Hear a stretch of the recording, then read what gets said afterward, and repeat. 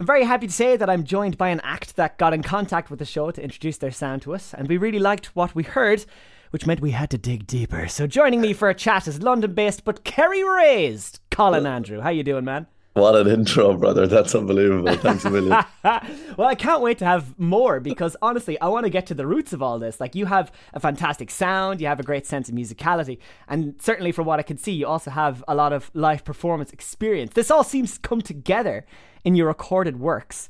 But before we get into that, I do have a question that I do like to ask when I see performers such as yourself. I mean, you're a decade in the ring of live performance from what I can see. So are there any memories? Is there a particular moment in the middle of all that that kind of like stands out to you, or one that jumps to the forefront of your mind?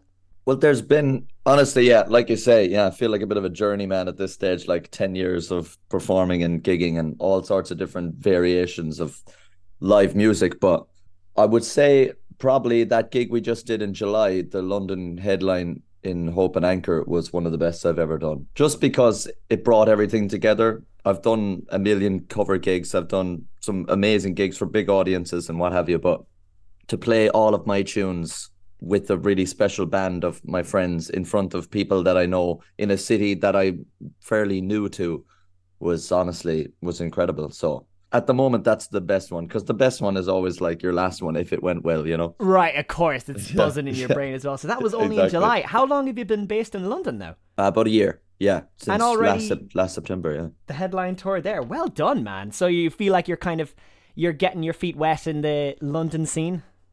For sure, for sure. It's a massive scene and it's very, I suppose, fractured in a way, like everyone's sort of their own little island. But I kind of like that, you know, because it's very much like it's self-motivated, but you can see loads of other people doing loads of other stuff. It's really exciting to see that much creativity. What made you decide to turn to original works? Well, that was always the dream. I mean, since I picked up a guitar, I think as soon as I got very bored of guitar lessons very quickly and just started writing my own stuff. But obviously, cover gigs have always been what I do as a job. We started when we were 14 in Kerry, busking down the high street in Kenmare. So Nice. it's something you can't turn down sometimes, you know what I mean? If there's an audience and a stage, I'm going to be there. I'm going to be playing.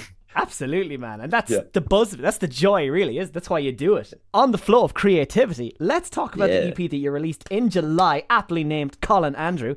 Aside from a great name, we get 5 tracks of your alt-pop style, all packaged in a full band sound. So, I mean, you said that you have a band of friends. Like, how is the creative process? Is this all you, and then you go to the guys, and they kind of have creative freedom with it, or are you the maestro? Well, in the making of the EP and actually in the making of all the recorded music I've done so far, it's me and my producer, Barry O'Connell. And I have to shout him out because he let me stay in his house while I'm in Edinburgh and he's in Tenerife right now. So I'm sitting in his Deadly. living room right now. So he'll be listening to this being like, is my flat ruined? But basically all of our music, all of my music, I say our music because he's so involved in the creative process. I bring him all the songs and then we just develop them together. We have people come in. We have a drummer, a Portuguese guy, Eduardo Moreira. He mixes and masters all the stuff. But that's the holy trinity of my creativity and my output Nice. is me and Eduardo and Barry. So it's very much the three of us. And it is literally just you starting on a guitar, and then it just goes Yeah. from there. Yeah, exactly. Yeah. Sometimes different, but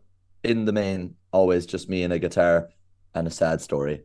I was going to and we're good say, to go. your writing and your storytelling is fantastic. There's definitely the thank you. Kerry in you. You're natural born storytellers over there, and it really shines Yeah. too in your music.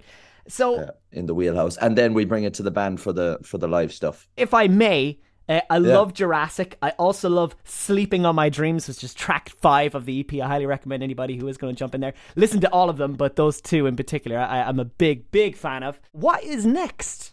Well, firstly, thank you very much for playing the stuff. That's amazing because trying to find the audience for the stuff is what I'm trying to do. That's what's next. But in terms of music and releases, I have a co-release with a good friend of mine called Craig McMorrow. He's from Leitrim, so shout out to Leitrim. I don't know if you've got it. Yeah, Let's go, Leitrim.